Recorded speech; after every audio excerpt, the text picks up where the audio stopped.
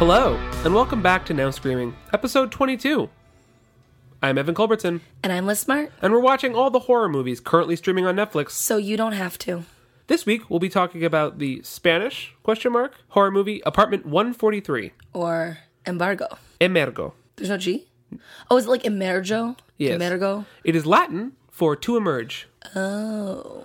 That is not the real title of this movie. It was the original title. It's still what it is on Letterboxd. Interesting. It still Maybe says that's what it Emergo. was released in Spain as. Yeah. We say Spanish because the creative team behind this seems to be Spanish, but the cast is not, and the film is entirely in English. And it's not set in Spain either. It's set in America. Yeah, and there are a couple characters I feel like who are Spanish. There's two like side characters who speak with Spanish accents. But I wasn't sure if that was like just because they were like pulled from the creative team or something, Yeah. or like they were just friends of the creators and that's why they were Spanish. So this was directed by Carles Torrens. It's another debut film. Another one. It was written by Rodrigo Cortés, who I had never heard of, but apparently he made the film Buried, the Ryan Reynolds movie, which I've heard good things about. Oh, you have heard good things. Yeah. I didn't hear anything about it. I don't know anything else about it, but apparently it's... Love Ryan Reynolds. This podcast is very much a fan of Ryan Reynolds and his wet body. Oh, yes. So, just to get this out of the way, this is our first found footage type Which film. is your favorite, right? It's your It favorite is, in genre. fact, my least favorite horror convention, unfortunately. It's weird to call it found footage, though, because I don't think this wades too much into spoiler territory. It's not like the Blair Witch Project. It's not like found footage. I think this still counts as found footage, though. It does, because that's what we call this genre now. But it's like POV footage. It's like security cameras and like people walking around with cameras. But I think that the thing that makes it, I guess, the footage is not found. yeah, I guess that's what we pose the question is like found footage suggests that it was all contained on one like tape. But Blair Witch Project, the new Blair Witch, is not that way. There's many different tapes, and that's still I would consider found footage. But it still means that somebody compiled it. Again, it's what we call the genre, but it's not. You're right. It's not really. it's not the kind of movie where like something unspeakable happens and then we just have this footage left over It's to not deal like with it. Cloverfield. Like Cloverfield, yeah. It's not that kind of thing. It's just that the entire film is focalized through the recording equipment Right. of our parapsychologist team. Right, and I would think that you actually would like this more than things like Cloverfield and Blair Witch Project because there isn't actually that much shaky cam. You know what? You're totally right. And I do like this movie. Yeah. Yeah. You like it? I like this movie. All right. Did you like it? I liked parts of it. I liked certain things about it. There's one huge glaring thing that we'll talk about later that stops me from liking it more than I would. But unfortunately, I cannot overlook this big giant Yeah. thing, and we'll discuss it. Yeah, there's some messy stuff here, and it isn't special. It's nothing that It's blew me certainly away. not special. It's actually almost similar to a movie we did on this podcast. It's very similar to The Dead Room. Yeah.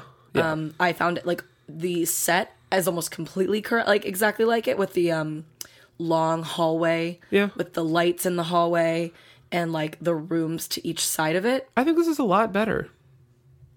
Really, Yeah, this movie has scares. that's true. I thought the parts of The Dead Room were scary. This movie has characters. This movie has dialogue. Hey. This movie isn't- Hey, I love that girl from The Dead Room. I liked her a lot. Dead Room is like, it's just like Koyaanisqatsi. It's just like, I don't need, or Showa. I'm referencing things that are not horror movies. Yeah.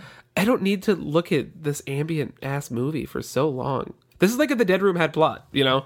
Sure, it is exactly like it's The Dead Room with plot, sure. But it did a lot of the same things, you know, in terms of like every moment wasn't a thrill ride, you know? Sure. Was similar to The Dead Room. Do you want to talk about that plot? Sure. So, the entire movie takes place pretty much in apartment number 143. Mm-hmm. And it's about a team of parapsychologists who go in and investigate the weird things that have been happening to this family. Mm-hmm. So let's sketch out the characters. Classic haunting. The team, it's a trio. Mm-hmm. Paul. Paul Ortega, the technological expert. Ellen. Keegan. Mm-hmm. The gatekeeper. I don't know. Yeah. Paul is describing, there's literally the scene in the first moment of this movie is just Paul going around in the car, naming all of them and describing their roles. But he's very glib when it comes to Ellen. Yeah. We don't actually know. It's off-putting. She definitely handles their, like, he calls her a secretary at one point, or a receptionist. because she is the one handling the calls. People will call her and say, we need help. It sounds like she's like the bookkeeper and like manager. Right. I don't know. But she knows some things about, like, she operates some of the machinery. She knows some things about the... Right. About ghosts and about paranormal things. To call her a receptionist really is not fair. No. She calls herself the gatekeeper. I don't know why. What that means. And then the boss is Dr. Helzer, who is Michael O'Keefe from Caddyshack, who I looked up. He was married to Bonnie Raitt through all of the 90s. It's a very good trivia fact. He's been in a lot of movies. I recognized him, but not, like, from anything substantial. Yeah. There was a lot of faces like that in this. Yeah. I thought a lot of people were kind of vaguely recognizable in a kind of familiar way. So they show up and they're going to investigate this house. And this house is... This family is Alan White, the dad. The dad. He's a widower. He's from Green Room. He's in Green Room. He's someone in Green Room. I don't remember who Clark is, but he's We looked Clark it in up, Green Room. and we couldn't find out who it is. Now we got to watch Green Room again. Yeah. What an excuse. What will we do? To watch a great movie. Benny is his son. His probably 5-year-old son. He's 4. Mm-hmm. Okay. And then Caitlin is the teenage daughter. Yes. And the mother / Ellen's wife died. Ellen's wife? Oh, Alan's wife. I was like, Ellen doesn't have a wife. I don't think Ellen's gay. No, I wish. It's fine. We don't have any proof that she isn't. So she is gay. She is gay. Gay until proven straight. Exactly. Alan's wife died. She was quote unquote very sick, and then there was a car crash is what happened. And after her death, weird things started happening. And that was in their old house. It was in their old house. They moved, and then they were fine for, did they say a week or a month? I don't know. A short period of time, and then the bad things started up again in this new apartment, so that's why they want help. Yeah. So they show up. They install cameras in the ceiling. At this point, it was just Paranormal Activity. It is very comparable to Paranormal Activity. This movie came out in 2012. Paranormal Activity came out in 2007. But apparently... 2007? Yeah. No, not in America. Paranormal Activity? Yeah, it came out in 2009. I saw it. I saw the day that it came out in theaters in my freshman year of college. It was like a big thing. Everyone from my college went. Okay. I thought Paranormal Activity was older than that. No, it's 2009. We'll have to fact check that. You're going to fact check my memories? I'm not denying your memories. I think Paranormal Activity, I don't know. Whatever. It was released theatrically in 2009. This is not the point. Apparently, this was being developed and the screenplay existed around the same time. Okay. And director Carles Torrens says that he hadn't seen either of the Paranormal Activities when he started working on this. So yeah, they're not similar in plot. They're only similar in like one just the idea of putting cameras in the corner of your home or whatever. Well, also just like it's a very simple idea, and now especially it's been done to death. Yes. Like every cheap, like let's make a horror movie on a budget. Let's just set up some security footage and let shit happen. It also has the common theme of hauntings following you, though. Yeah. Like that was kind of a new thing that was set up in Paranormal Activity, at least like to me and the people that I spoke to, that haunted houses were already a thing people were frightened of, but the idea that you could be in your house and then try to leave and whatever it is would follow you, that was a new concept that a lot of people learned about during after watching Paranormal Activity. To continue with plot, this is pretty rote, weird stuff's going to happen. Of note, Caitlin, the daughter, is very angry. She doesn't want them to be in her room. She's mad at her dad. She seems actually even more angry than normal teenager. They kind of keep treating her like, oh, she's a teenager. She'll just do what she wants to do. But she's super mad. She slams the door all the time and she hates her dad. Like she calls him Alan. She does not call him dad. Yeah. Yeah, it's troubled. There's a lot of Alan, testimonials, talking about how he's struggling to, he doesn't know how to talk to her. Connect to her, yeah.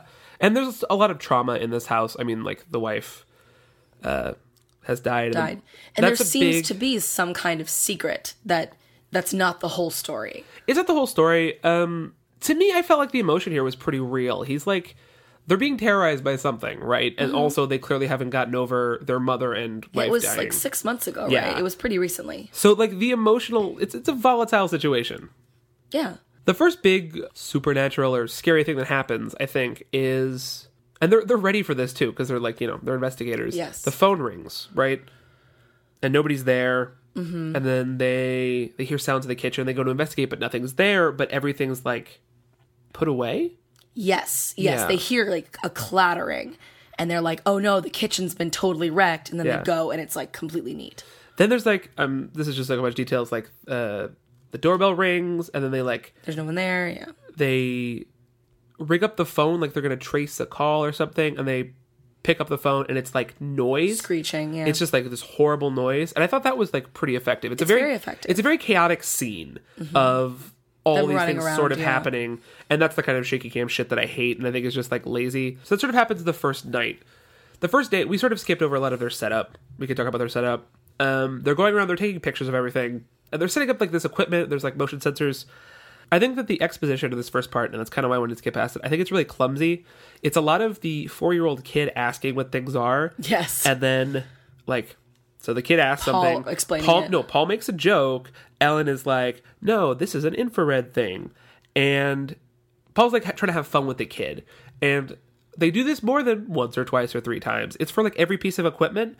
It's really unnecessary. We as the audience don't need to know the technical details because that information The only never becomes useful to us. I think the only thing that's interesting was the the stroboscopic light Yeah. that comes up later. That is the only time I actually wanted an explanation of something, but you're Sure. totally right. Every other explanation is like, we don't need to know it. And it's a lot of like, you see Paul is a jokester and Ellen is a nurturer. Yeah. And I agree, it's pretty...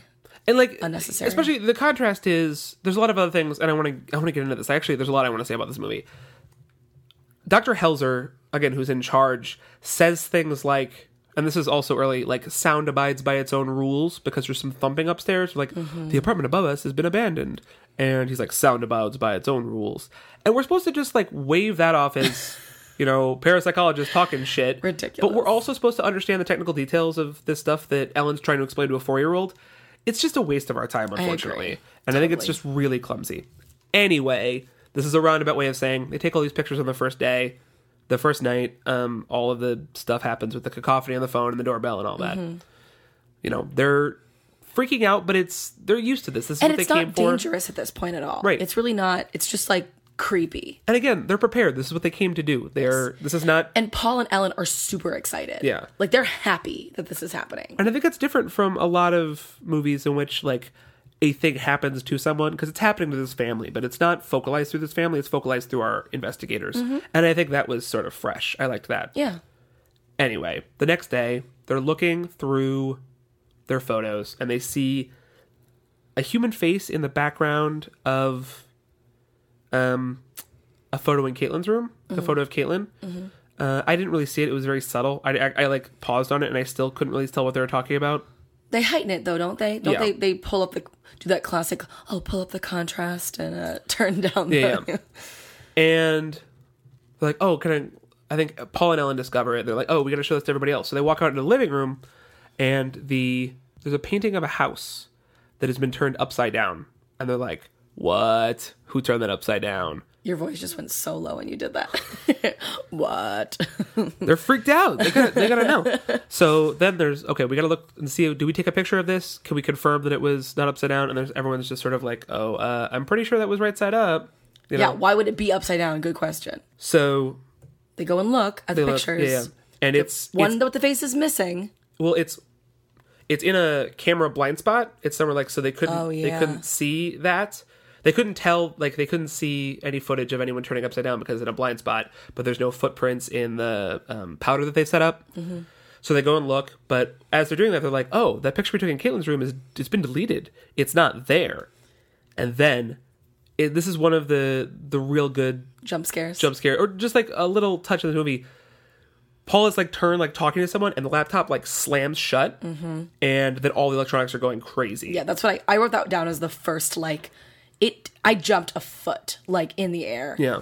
It was really, really well done. And I think that, like, that's a good example of the things that are going on in this movie. It's a lot of, I guess it's like a slice of life of these people investigating the thing. There's a lot of little things that happen. I don't want to talk about every single supernatural thing that happens. No. That's just a particularly good one. You know, like doors slam shut, stuff like that. Yeah. Little kids often running around scared. There's lots of situations where, like, they're all in the room together, but the kids are in their rooms, and something scary will start happening, and Alan White is like, I need to go get my kids, and Dr. Helzer is like, do not go get your kids. And there's a lot of, it happens like several times where it's like this constant reminder that Alan White loves his children. And it's just, that was kind of, So I want to move on through the plot, and then we'll sort of come back to some things. Mm-hmm. Dr. Helzer has some very specific thoughts on what is happening that are kind of confusing. We'll sort of revisit that as a topic. So one of the next big things that happens is one of my favorite shots of the movie. Mm-hmm. Do you want to explain it? Or Sure. Basically, what they do another one of those, like, this is a new piece of machinery that we have now to find, paranormal activity. And they do another one of those cute little Benny asking what it is, and Dr. Helzer explains it, and it's a stroboscopic light that it's gonna scan the room and flash intermittently, and things will show up based on if they're being called or not. And this harkens back to like a lot of what is being done in this movie, which is that there's a lot of really slow moments. This is the best one, but the movie does it several times where there's like, it makes you sit on one shot for a long time. And sometimes there's a payoff and sometimes there isn't. Like there's one shot where they're all sitting eating breakfast together, and it's just a long shot of them eating and nothing really happens. I want to talk about this too. Okay. But that happens a lot, and this was another one of those situations where we're just watching through the camera as it scans the whole room, kind of like in a panoramic scan. Intermittently flashing. So we only see every like other second or so. Exactly, and it's green. Mm-hmm. So it goes through the whole room once. Takes about, how many seconds would you say? Like 15 seconds? No, it's probably longer. Yeah, it's probably it's long. Yeah. Whole room one time, whole room second time, and of course we're horror movie buffs. We know what's going to happen. I'm like, it's the third time, but it goes through. It gets about halfway in. Flash, horrifying image of a woman, like ghostly, scary woman. And I knew it was happening. Oh no! I leapt. Yeah. I flew off the couch. I was so scared. It's a good scare. And it's I think a really good moment. The fact that it works, even though you're anticipating it, I think is shocking. Yeah. Like, I don't even know how that works, but I still was terrified. It freaking got me. Come on. I want to talk about some of these choices. This is a good point as any. I totally agree that the things that work best as far as, it's weird to call it cinematography, but it is. The way that these things are used, specifically the point of view cameras. Apparently the director doesn't like traditional found footage that much. He thinks it's kind of sloppy and like tends to be improvised. Did you direct this movie? Yes, I did. Apparently, like, this was all scripted out very deliberately. All of the, like, camera movements, even, like, these slow-moving things, was all, like, storyboarded and set up in advance, and it's very tight the way that they made it. And he seems to be like, this is the kind of movie that it could have been made, like, as a traditional horror movie, unlike something like Blair Witch Project, which relies on it being found footage. And so he apparently sort of pushes back against the found footage thing. And I think that the subtle things that they do... it is weird to talk about a door slamming shut being a big moment, but it was really effectively done just because you don't see anything other than door slam shut. And it's not like an obscure shot. Like the empty, like it's just darkness, and then you just see the door slam shut. And there's the one where it's on the front, and the bench is just moving very slightly. And it was that same sort of thing where like you're watching it and you know it's going to move, you just don't know when it's going to move. And because you have this long silence, the tension was working really well. And I was surprised it was working so well because they're not doing anything super new or different or terrifying, but it worked well in that every time that bench moved, I still got a little bit of a shock, The problem is, I think it contrasts... it's not a problem. It contrasts with moments of, like, chaotic, quick zoom, like, what is going on? Like, flash up to the ceiling. It's very disorienting, and I think that an argument could be made that contrast works, that it's trying to be both this, like, subtle, slow... slice of life. Yeah, and also something very chaotic and hectic and we don't know what's going on. I haven't totally sorted out my thoughts on that, but it isn't all slow. It isn't all deliberate. No, but because the deliberate things and work. This is where I need to, like... I don't want to talk about this quite yet, but there is a huge glaring problem with this movie related to that, which is, like, Let's just move forward. Okay. No, I want to talk about this too, but you're right, we need to get to the plot. There's also other things I want to talk about. We just have to... Let's power through this plot. All right. Because they see this woman in the stroboscopic light. Stroboscopic? Yes, stroboscopic. I wrote it down. they end up contacting a medium, which I thought actually was pretty interesting. And the medium is there to sort of channel, whatever presence is there. And again, this ties into some stuff we're going to talk about later. This is one of the Spanish guys. He is, yes. He looks like a total hippie, too. It's very funny. He was good, though. I enjoyed him. His acting was really good. In this scene, the medium is trying to contact whoever it is. Are they already at this point kind of suspecting that it's the wife, right? That it's the mother who's dead? They think so, yeah. They really it's pretty obvious. Well, some people do. Exactly. And so they're trying to contact her or whoever it is who's there, something like that. So Caitlin gets possessed. Things are revealed during that possession that expose potential other secrets about... Well, we don't have to, skirt around it. The possessed Caitlin is very accusatory towards her father. Things that he did to her. Yeah, specifically get your hands off her, stuff like that. Yes. And it is... Was that... Okay, maybe this is... Was possessed Caitlin... It wasn't Caitlin speaking, though. No. The possessed person was saying, get your hands off her, meaning Caitlin. Yes. Yeah, so something creepy went down with the dad and the daughter. Yeah, which we don't know anything about. We don't have any idea what's going on. Which is interesting because at this point, I think that up until this point, it's not really clear. Alan's, again, he's just sad and kind of dopey. Yeah, he doesn't get his daughter. Yeah, he's not angry for the most part. He's confused and defeated and misses his wife. But we have had, there have been some holes in his story up to this point, Which is why the next big thing that happens is Dr. Helzer sits Alan down and decides to interrogate him. Yes, because he's said up to this point, the mom was sick, and then she died in a car crash. And then it was possessed Caitlin was saying things like, it wasn't an accident, et cetera, et cetera. And so then during this interrogation, it is revealed that Alan's wife was sick, she was very mentally ill. Yeah, she was schizophrenic. Yeah, she was schizophrenic, and... Which is, by the way, a detail that they save for the very end of the interrogation. Is it? Yeah. Oh, God. She was schizophrenic. She would spend these long bouts in bed, but then also, go out on the town, randomly just leave and, bring back lovers to the house. And what happened was... Yeah. Caitlin walked in on her mom cheating on her dad, and then... The dad came home and hit her. Yeah, kicked the dude out. Right. Beat the shit out of him and got kicked out. Hit the mom once, apparently. Yeah. He says he only hit her once. And then they leave. He takes the kids and go. Yeah. And she got in the car after them. And to follow them, and got in a car crash and died. And then she died. Just to sort of wrap this up. That interrogation happens. Then the house decides to go fucking crazy. Once this is revealed, I think the last thing that he says, Dr. Helzer says... Caitlin has the onset of schizophrenia, the same disease that her mother suffered from. And that's how we found out. It's the laziest, clumsiest exposition ever. Then it decides to follow the House of Usher and just it crumbles. Imploding. And they're running around. Freaking out. Caitlin is in her bedroom, hovering over her bed. Her dad's trying to grab her. It's the only time she ever calls him dad the whole time. Yeah. Because she's terrified and screaming. And then it kind of ends, right? It just kind of ends. The big, moment. The papers are swirling and the bed is broken. Yeah. And everyone is shrieking at the top of their lungs. It's actually a very long segment. It's probably longer than it should be of Caitlin just screaming and screaming and screaming. And the dad screaming. It's just it's so much. And then Caitlin passes out, right? She's has to be carried away on a stretcher. And then the ending, it's a weird sort of anticlimactic denouement. It is. Because it's Dr. Helzer and Paul specifically going around dismantling all the cameras and sort of talking about... And they have a very, annoying, plotty conversation where Paul's so is that what happened, Dr. Helzer? And Dr. Helzer's like, yep, she's schizophrenic and that was a poltergeist. The end. Yeah.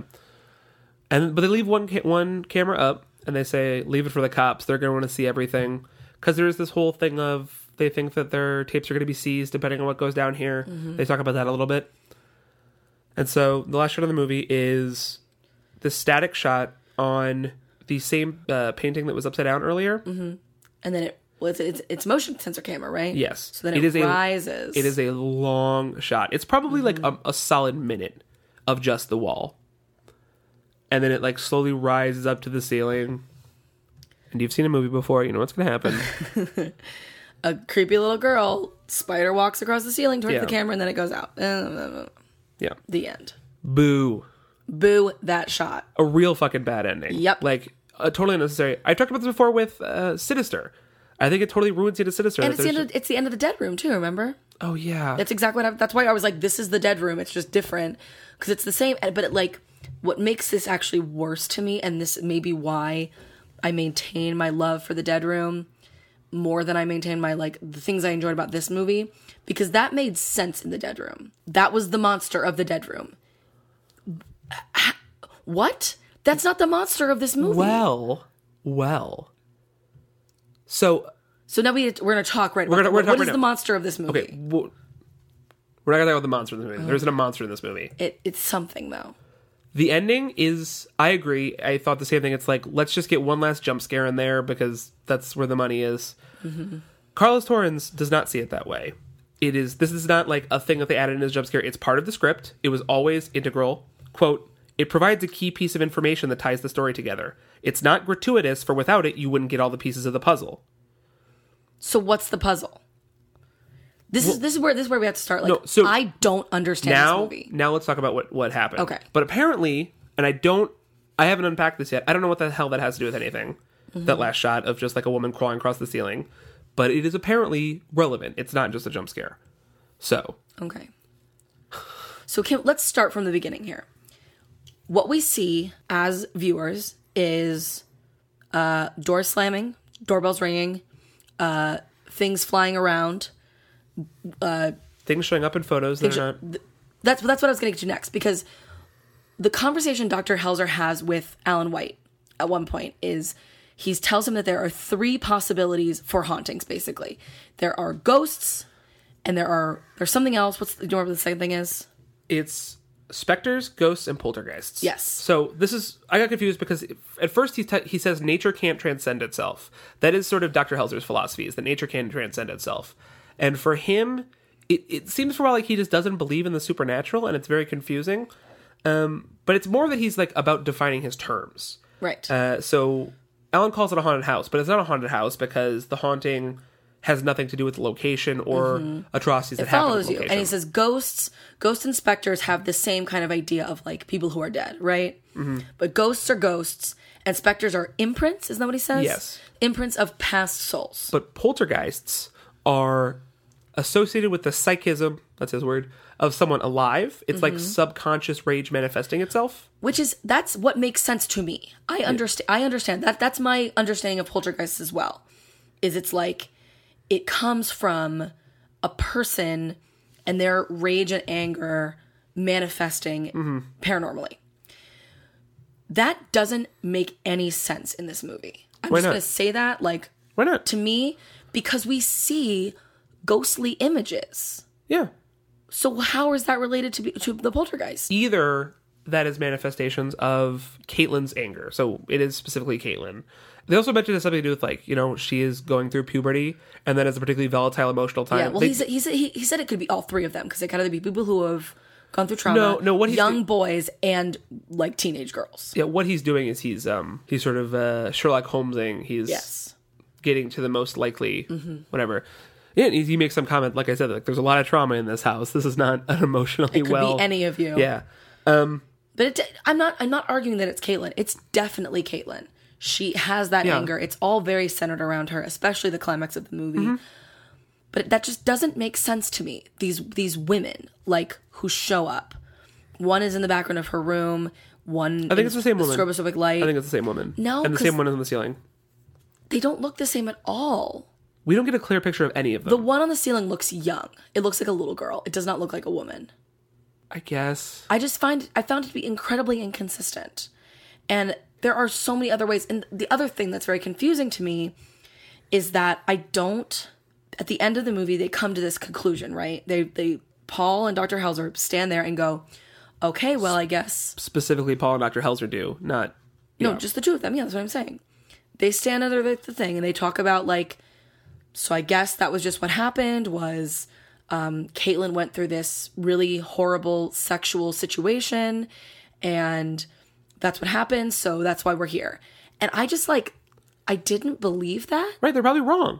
I think Is that what we're supposed to believe, that they're absolutely wrong? Well, I think that's what the last shot being a puzzle piece is that they're wrong. Okay, because I definitely it's thought the they were mom's wrong. ghost.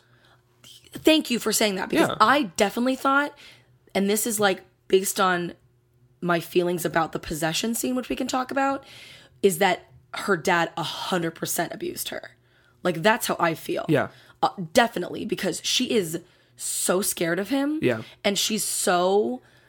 And it's not just normal teenage girls, adult fathers being able to, like, not being able to connect. That's Well, it's not normal thing. because of the trauma, but... Of course, but there's a different way to relate, and he sits down on her next to the couch, and she, like, scoots away. Oh, yeah.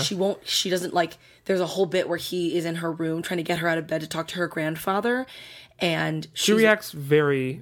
only when he touches her. Yeah. She's angry at him, but then he, like, reaches out and grabs her to drag her out of bed, and she flips, and she's like, I'll do anything you want as long as you don't touch me. And then the possession scene, whatever is inside of her that is speaking for her is saying to the dad, like, keep your hands off her. You did things to her, and then is saying to the scientist, like, you saw what he did. You saw what he did. And that, to me, like, the answer is not that Caitlin is wrong and the dad is saying, oh no, she saw something and she was confused. No. I never said nobody ever said we should believe Alan. I don't think anyone... They did. The people in the movie did. And I don't think this movie does enough. You're not being specific enough by saying the people in the movie. You need to be more specific. Paul and Dr. Helzer. Okay. The reason they don't believe him because that's why they end up interrogating him. They believe him at the end. The interrogation specifically is why we're supposed to believe him, because the interrogation is so long and so arduous, and he's crying and he's giving us this whole emotional spiel about how, like, oh, my wife was cheating on me and she just became this different person and I was going to get a divorce because she was, like, hurting me. And we're supposed to really, like, buy into that story. I don't think so at all, because it begins with... The breaking... I don't agree. Okay, let's sort of reset, and there's a bunch of different evidentiary points I want to address. I don't really think our characters are correct in their assessment situation. Paul and Dr. Helzer? Any of them. I think Dr. Helzer is just wrong. He's sort of stubborn about his belief in the limits of, parapsychology or whatever. Mm-hmm. Alan clearly is lying. But that interrogation scene, the way that it, like, really unfolds is... as Dr. Helzer is interrogating him, Dr. Helzer just keeps saying over and over again, I can't hear you, to, like, goad him. Yes, and then, to push him into telling the truth. Until he starts screaming, quote, she was a fucking whore, she was wicked. And, like, no, I don't think we're supposed to be on board with anything sympathetic to him. He's, like... not sympathetic, but the truth. Wicked is a very specific word to be using I here. agree, but nothing that he says, like... is against that. No, and it's also the story vague. of her cheating on him is so vague and weird and doesn't... I agree, the pieces don't fit. It doesn't make sense that, like, he hit her once and then they drove away and the wife got in a car. Like, that... or that, like, I couldn't tell if he was suggesting that the man that the wife brought home was the one who hurt Caitlin. He comes home and he says, I saw everything. Yeah. And I'm like, what did you see? You saw them all standing around, or you saw, like, this man hurting your daughter? I have no idea. I wasn't sure. And so it felt, I don't know. I just felt like because he got this big scene and we only saw very little of Caitlin, I don't know that we're supposed to know that as an audience. I was just very confused. I think there's a lot we're not supposed to know. I mean, again, the fact that the director thinks that the final shot is information that we need to unpack this movie means that the straight rating of it is wrong. So do you think that this movie is doing enough? Because I agree. Like we said, we both got enough from it to go, I don't know about that. I think that's a lie. I think that's wrong. But do you think this movie, do you think that's enough? Do you think that's fine that they just, because they planted that question in our brains somehow? What do you mean enough? What I would prefer is more evidence that I am correct in my understanding of what poltergeists are. Your understanding of poltergeist is irrelevant to this movie. It's not. No, it's not. Because this movie can have its own internal logic. It doesn't have to square up with other movies. But that's my question. Because if poltergeists in this movie means there are apparitions that show up as a reflection of your psyche, then maybe I am wrong. And maybe it is a poltergeist and she's suffering from this bad sexual experience of watching her mother have sex with another man. And that's all we're supposed to get from it. Whereas if the last shot is supposed to be, this isn't a poltergeist, Dr. Helzer is wrong, everybody's wrong, Caitlin is the one, she's still the victim, everyone should be paying more attention to what she's saying rather than Alan, then the movie's not telling you that. Because they're not actually giving you a definition of what poltergeists are in the movie. I don't think it needs to. I agree that it's not perfectly executed. This is not a movie that I loved, you know? And I agree that there's a lot left unexplained in a way that I find unsatisfying. They spent too much time talking about the goddamn equipment to the kid. Yeah. I don't know what you mean by enough, though. I think it works. I don't think that it's not perfect. I would say that it doesn't work. I would say that it's not doing enough to... And you have this problem with the word enough. It's not doing enough to point you in the direction of what the truth is. Because it's not setting up the rules of this universe. It kind of does. There's the whole exposition-y thing about Dr. Helzer talking about the different types of things. But he doesn't explain what that actually means. Because if he says poltergeist, and this isn't a poltergeist, it might just be this director saying... He doesn't call it a poltergeist. It's poltergeist syndrome. We're talking about the way that Dr. Helzer sees this. You're taking Dr. Helzer at face value. He isn't explaining all this correctly. But that's a character thing, not a movie thing. That's a character thing. The character's part of the movie. What are you talking about? No. That is not a failure of the movie because of the way that Dr. Helzer sees this. No, okay. No, you're misunderstanding me. What we're not connecting right now is that, like, Dr. Helzer needs to tell me the rules of this world. What if Dr. Helzer is lying to you? Why would he be lying? Because he is a hard-nosed person who doesn't really believe in the supernatural, so he's not lying. He's just not on the same page as me. He's not giving you the information you need. Yes. Sure, that's not a lie. Okay, he's not deceiving you. He's misleading you. Okay. Why would he do that? Because he doesn't believe in the supernatural. But why would they write him that way? To tell a story about a character who... Again, if this all hinges on the last shot, which is Dr. Helzer thinks it's done and we see clear that it's not, then Dr. Helzer is wrong, right? Yes. Okay. If... Or no, because this is what I'm presenting. Is what if in the world of this movie that is a poltergeist or poltergeist syndrome or whatever? Why would the poltergeist be manifesting when Caitlin isn't even there? Caitlin's at the hospital. I don't know, but that's what I'm saying. I don't have enough information. This is the thing. I want to say totally like I want to be like they're lying, like Alan is lying and Dr. Helzer is wrong. That's what I want to say definitively, absolutely. Caitlin was abused. And this is all some horrible, like, Alan trying to cover it up and Dr. Helzer supporting that theory rather than a different theory. I don't have the ability to do that because I don't think this movie did the work to allow that to happen. I think that there needs to be more information and there needs to be more, at least someone reliable in this movie in order to get to that point.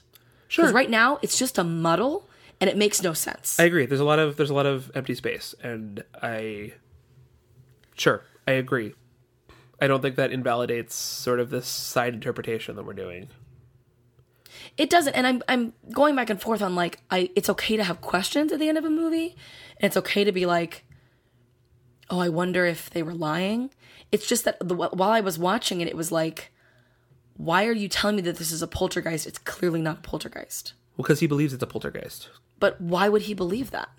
Why would he look and see the face in that picture and the woman in the stroboscopic light and all of the times they see an image and the possession of Caitlin? Like, okay, so yeah, let's talk about this. The other thing I found, so I think what's frustrating you is something I think really was unique and interesting about this movie, which is that I don't know that I've seen another horror movie that wants to delineate between different types of, like, parapsychological activity, that wants to talk about specters and ghosts and poltergeists being different things. Mm-hmm. And the fact that we see, they are scientists. They are full-on scientists. Uh-huh. They talk to a medium, and they're like, oh, this is a guy we talk to when we need to get XYZ. And it shows scientists embracing mediums, I find really interesting. Yeah. But, like, can we talk about that medium scene for 1 second? Because it is one of my favorite scenes of the movie. I watched it several times, which is Caitlin's possession. Caitlin gets possessed. They're asking, is anyone here with us? Is anyone with us? And I don't remember what they say, but they look over at Caitlin. Well, first of all, the shot is on the channeler. Yeah. And his eyes are closed, and he's having like a moment. He's like grunting. Yes. And then it like immediately cuts to Caitlin, whose eyes are like white. And she has that voice where it sounds like there's lots of It's pitch voices. shifted. It's pitch shifted like down, and she says, "There are lots of us." And then what does Dr. Helzer say? He says, "Show us that you are real," or something. And then Caitlin's mouth stays closed. The voice still says, "There are lots of us." And then Caitlin smiles. Yeah. And that moment, it's really effective. It's very effective, but like, how on earth could Dr. Helzer watch this happen? And then whatever is inside of Caitlin is clearly like wants to protect her. That like they're the ones that lash out at the father. Yeah. You know, they're the ones that like they send him across the room. They make him like fly into a bunch of machinery and electronics. Yes. Because they're shouting that he's like lying and that he hurt her, and that everyone else saw it happen. And I don't understand how Dr. Helzer could look at that and be like, yes, definitely not ghosts. Well, because he's looking for it's confirmation bias. Yeah. I want to talk about, because I agree that this is sort of the mysterious part of it. I want to talk about something I alluded to earlier, which is another really subtle touch that I think is brilliant. So yes, that scene ends with Alan getting like thrown through a door, specifically the glass door of the kitchen. Mm-hmm. It cuts to the next morning, a shot through the glass door, where the door used to be, of them all sitting eating breakfast in silence. Mm-hmm. It's really super effective. Yeah, it's just like the sharp contrast is another example of something that like it really works. They're just sitting there in silence. Someone says something. They get like 3 words out. Paul like says 3 words because he says something sarcastic. I'm pretty sure. And Caitlin immediately throws up. Ellen escorts her out. Like, oh, let's go get you cleaned up or whatever. Mm-hmm. And they like walk out of the kitchen and like down the hall and off camera. But as they're passing, Caitlin like turns to the camera and like has a smile on her face like for like 5 frames. It's so subtle. I watched a couple times just to make sure that I didn't imagine it. Mm-hmm. But like that means something that feeds into this. Mm-hmm. It is not just the mom's ghost. Sure. It is, and see, it's not clear. Did the possession of Caitlin take? Is she now permanently possessed? Is one of those ghosts inhabiting her body still? Or is she doing this on purpose? Psychologically manifesting something. Yes. Yeah, like it's not clear, but she is in control enough there to smile, and it's like it's really freaking creepy, and it makes our questions even more complicated. Like I don't know what to do with that. This is just sort of a long way of saying like there's lots of clues here. There's a lot of clues here. Yeah, and I agree that it could be better about making it clearer that we maybe shouldn't trust our protagonists, and if the goal of the film is to say that something's going on that isn't what the plot and the characters are telling us, then yes, it could definitely do more in that direction. It could be more effective in making us question what is being presented. Instead, it makes us question what we're seeing and what we're experiencing, which just makes us confused. Right. And I don't even think it... Yeah. I don't think this movie is actually even asking us to question anything, which is the problem. It's usually in these kind of movies when you set up the scientist, Dr. Helzer, should be in authority. Like... And maybe that's a good thing that they decided to make him an unreliable narrator when normally he is the most reliable one, like his trope. But I don't think that the movie did enough to let us know we should be doubting him. Does that make sense? I would love to interview the director or screenwriter. I know, because he sounds like he did a lot of work. Yeah. I want to know why this movie didn't work for me. Yeah. When he clearly had such a plan. Another thing to note, I guess we're basically just like tossing around theories here, right? We're talking about what happened here. The title is pretty relevant. Not Apartment 143, because that's just whatever. But Amerigo, again, read an interview with the director where he says that a lot of things are emerging in this movie, and it's sort of up to the audience to, that's kind of based off of the puberty thing. Kind of, yes. But he did specifically say, like, things are emerging in Caitlin. Mm-hmm. It's really early to develop schizophrenia. It's unfortunate. Yeah, well, I mean... Well, it's genetic. But it normally emerges when you're in your 20s. Really? That's like when it's supposed to happen, is when you're in your early 20s. That is unfortunate. Mm. I don't know. I don't know what happened in this movie. I don't know what the truth is. So what is the truth? I don't know either. And it frustrated me that I didn't know, because I wanted I guess one of the reasons it frustrated me so much is I wanted validation and revenge on Caitlin's behalf. If her father was abusing her, I want there to be more. I don't think there's a lot. I don't want to deny an interpretation, and I didn't really comment on it when you were going off on that. I don't really think there's a lot there to assume that Caitlin is like being sexually abused by her father. Not now, but my assumption is that it was at one point. I don't know. I can't tell. That was my feeling watching it. I'm not saying it's actually, because like I said, they didn't do work to make sure that was absolutely what was going on. That interpretation is subtext. Like, you know. It is, but I also I don't know what else I'm supposed to think about the way that they are around each other.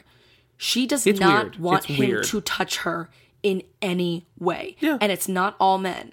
Because the suggestion could be she had an averse. What do you mean it's not all men? It's not. She doesn't have the problem with Paul. She does not avoid Paul. She does not avoid the doctor. She does not have nice to them. No, but she's not nice to anybody. She's not nice to Ellen either. But she does not avoid them, and she does not fear them in a way that's like, oh, she had an adverse sexual experience. Well, sure, okay. And so now she's afraid of men. Well, is that a phrase that someone says? Yes. You keep saying like bad sexual experience. That's what they say. Okay, I don't remember that phrase. What they say in the movie is that she had I think they said adverse, but some adjective sexual experience while she was coming into her sexual feelings, and now which is just her witnessing.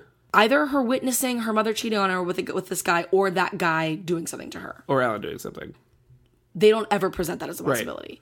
Right. I do, right? Because I think that's a possibility, but only because of the way she reacts to her father and never anybody else. She has this thing about him touching her. She seems terrified of him. Physically, she does not want to be next to him on a couch. And then when she's possessed, whatever is inside of her suggests that Paul did something to her. Like, that's that's text. Paul? No, sorry, not Paul. God, I get their names confused. Alan. Yeah. It suggests that Alan did something to her. And that's text. That's not subtext. Yeah, no, yeah. So I don't know what I'm supposed to think about that. Get your hands off her is so...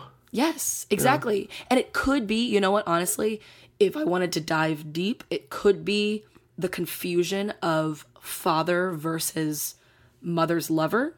Yeah. In Caitlin's mind, that she saw this happen, maybe was even abused herself by this man, and now conflates them. Yeah. But I think that's actually reaching farther than just the father abusing her. You know what I mean? There's also the schizophrenia aspect. If we're talking about like her confusing and sort of distorting reality, I mean, not to... We always end up having to like... I almost said not to victim blame, but like there's no evidence that like Caitlin's like actively a victim. So like it's hard to... Right. We don't know what the reality is. But the movie does tell us that she has the onset of schizophrenia. So maybe it's... The movie tells us, or Dr. Helzer tells us, which he could be fucking wrong about. Dr. Helzer does. He knows nothing. He's wrong about everything. Should we not assume that the wife did have schizophrenia? No, I think we can assume that because the little boy is the most reliable narrator. He tells the truth. Yeah, for sure. And he says, Mommy was in bed for a long time, and then she was in a car accident. Yeah. And we know she stopped taking her medication because it comes up, they at least have the divorce. Yes. The divorce was about to happen because she stopped taking meds. I don't know. I don't think we're going to solve this. I want to talk to the director or writer. No, I know. I want to interview him. Come on our podcast. How'd you feel about the acting in this movie? I thought some of it was so good and some of it was so weak. The only acting I think was good was Caitlin, really. She was good. The little boy, I thought he was good. He was the one I was like, he talked like a child does. And it was funny. I have been watching a couple of movies that have children in them recently. And like, sometimes children are good actors, but they're reading a script that sounds like someone was writing for an adult. And it's so weird. And I think that like all of Benny's lines were very much like how a child would talk. And I appreciated that. So he came across very real to me. And I thought Alan's long monologue was... It's fine. It was fine. It could have been really bad. I think Dr. Helzer specifically Dr. Helzer's really bad. He's really bad. And Ellen and Paul were just kind of fine. Yeah. They weren't being stretched at all. I'm still thinking about what happened in this movie. The stuff that seems the most poltergeist syndrome, manifestation is the house painting being turned upside down. Absolutely. And the lights flickering and the doorbell ringing and the phone ringing are all very... Right, but like there'd be a reason for that. Also, like the photo being deleted from the laptop is interesting. I don't know, because that could go either way. That could be It could. a ghost or a specter or whatever trying to erase evidence of his presence. Or it could be Caitlin doing that. Which I don't know why, but I don't know. That's the thing. Like, we don't know enough about this poltergeist syndrome. Is it Caitlin using her powers, or is it Caitlin being angry and something is manifesting? Does that mean in like the place of that? according to this world is Carrie a movie about poltergeist syndrome? Like, Yes. I, But doesn't Carrie? That's what I'm getting confused about. Doesn't Carrie do things very deliberately? yes. And I think that's different, because that's like having Well, she has to learn to deal with it. right. But that's like Matilda also. Like Matilda, not a scary movie, but also Telekinetic. that's the word, telekinetic. I think there's a difference between telekinetic and poltergeist syndrome. Yeah. Because what's a poltergeist? Like The movie Poltergeist. no, I'm trying to think of like a movie I've seen where like the person themselves is not in control of it. They just get angry. Like, it'd be the idea of me getting mad at you, and I wouldn't like take my hand and like use it to pick up something with the force and throw it at you. Oh, The Force? The force. It would be the idea that I was just so angry that like something just flew off the wall. Yeah. You know, like it's this lack of control. And so Caitlin doesn't have control over it. She's not telekinetic. She's not doing it to someone. Right. It's just her anger and I guess fucking puberty, like creating these situations. Puberty and schizophrenia. That's what's emerging. That's what this movie's about. It is. It's what's emerging. It's the emergo. Emergo. Which it's always nice to have a movie about I don't remember saying it in a... how menstruation is, like the cause of evil and... Also what Carrie's about. Well, while we're on the subject. No, Carrie's a lot smarter than that. Yes. I really like Carrie. Brian De Palma's Carrie. Not MTV's Carrie, starring Chloe Grace Moretz. Anything else to say on this? Again, No. I liked it. I didn't love it, but I liked it because I think it did a lot of things differently. And specifically, I guess, for listeners who don't know how much I fucking hate found footage, this, not like barely bothering me, is an achievement. A pretty good sign. I liked it. I resent it because if they'd done more work, I would have loved it. And I think that's why I'm like hedging so much, because I genuinely liked so much of it, but there was that huge, big, glaring problem that just made it just didn't get there for me. You want to go on a quote? Of course. Not many people know this, but the other side is just 90 centimeters above our dimension. That's why it's so common for people to see ghosts from the waist up. That's the channeler, What does that even mean? because he needs to sit on a phone book. If you remember, he asks for a phone book to sit on the chair so that he can channel. And on that note, are you ready to... out. What are we going to do with this movie to get rid of it? They don't do anything. They don't get rid of the evil. They don't. Are you ready to let this fester? And No. no, I don't want to. I want to do the opposite of what these people do and actually solve the crime. Are you ready to solve this crime? We can't yet. Someday we'll solve this. Also, crime? Crime. Is that what happened? Ghost crime. It's crime time. Ghost crime. Yeah, so no sign off on this movie because we refuse to repeat its mistakes. So before we spin the roulette, we have a little bit of an announcement. Yes. We are moving from once a week episodes to once every 2 weeks. Yes. Still on Tuesdays, just twice a month rather than 4 times. We were feeling a little bit overwhelmed, and I'm feeling like everyone else was feeling a little overwhelmed. Yeah, we know that a lot of our listeners tend to end up binging to catch up on this, and Everyone's busy. everyone's busy. We're busy. You're busy. We're hoping that this sort of reduced schedule will help people be able to come to the podcast and spend some time with it. Maybe actually spend some time with the movies if the movie They want to. if the movie justifies it, and also maybe that we can start having more guests on. Yeah, do more maybe bonuses if we want to. Expand sort of our content. We've been talking a lot about how we want to redo the website, and having some more time to not have to put out an episode every week kind of gives us a little more time to bring more Now Screaming in total to the listeners. Yes, exactly. So this one... don't shed a tear. Don't shed a tear for us.